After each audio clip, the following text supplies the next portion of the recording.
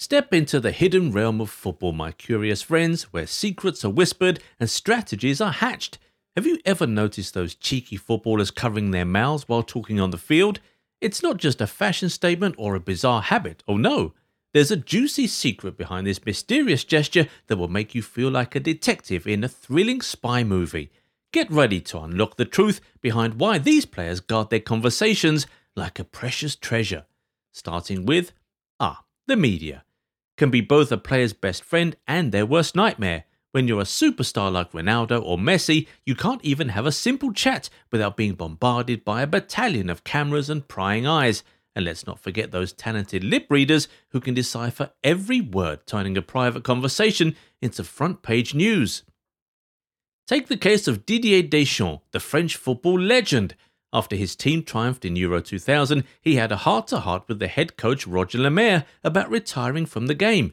Little did they know the cameras were rolling, capturing every precious word, and you can bet those lip readers didn't waste a second before revealing Deschamps' secret to the world. But it doesn't end there. Can you believe that during the World Cup, poor Roy Hodgson had to face a lip-reading blogger who threatened to expose every single word he uttered on the bench? Talk about invasion of privacy. No wonder players are becoming more cautious by the day. So, to protect themselves from the prying eyes and eager ears of the media, these clever athletes resort to a simple yet effective trick, covering their mouths while talking. The second reason is strategy. Yes, strategy. Let's delve more into that. Imagine you're standing over a free kick, the crowd on the edge of their seats and your team huddled together, planning your next move. But wait, you can't let the opposing team in on your secret tactics, can you? Of course not. That's why players have mastered the art of covert communication, employing the trusty hand-over-mouth technique.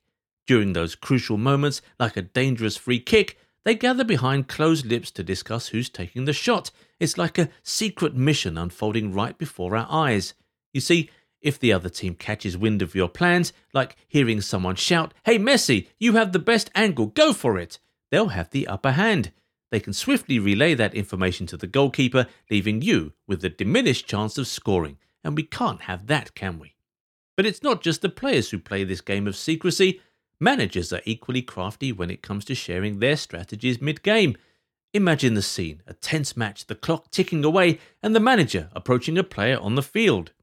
They lean in, covering their mouths as they disclose their top-secret plan, switching the formation to a 5-3-2 and parking the bus, a strategic move that must be kept hidden. While strategy and covering the mouth is a deadly combo, another reason why players employ mouth-hiding tactics is saying vulgarities or slurs. You see, the world is brimming with individuals who harbour a liking for saying unspeakable things, and let's be honest, we're all guilty of the occasional slip-up, dropping an F-bomb or two in moments of frustration. It happens, it's human nature. But during a game of football, with so many cameras on you, you want to be rather more cautious. So, how to maintain your image while venting your emotions? The answer lies in a simple act, covering your mouth. But there exists a much more sinister side to this phenomenon. Remember the case of Slavia Prague defender Ondrej Kudela?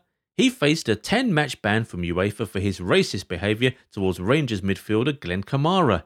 In an attempt to conceal the gravity of his words, Kudela resorted to covering his mouth, obscuring the evidence of his degrading and vile slurs. This despicable action sparked a fiery debate, with the renowned manager and football legend Clarence Seedorf suggesting that players should face consequences for covering their mouths during conversations on the field. Lastly, the thunderous sound of a packed football stadium can make communication a daunting task.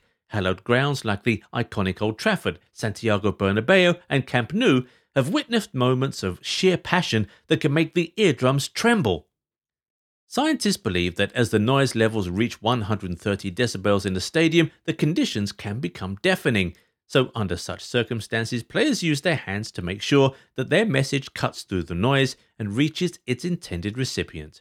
So there you have it. Those were the sneaky, strategic and sometimes even mischievous reasons why footballers often cover their mouths while talking. If you enjoyed the video, give it a thumbs up and subscribe to the channel. Also turn on the bell notifications so you never miss out on new content, and we'll catch you in the next one. Bye bye.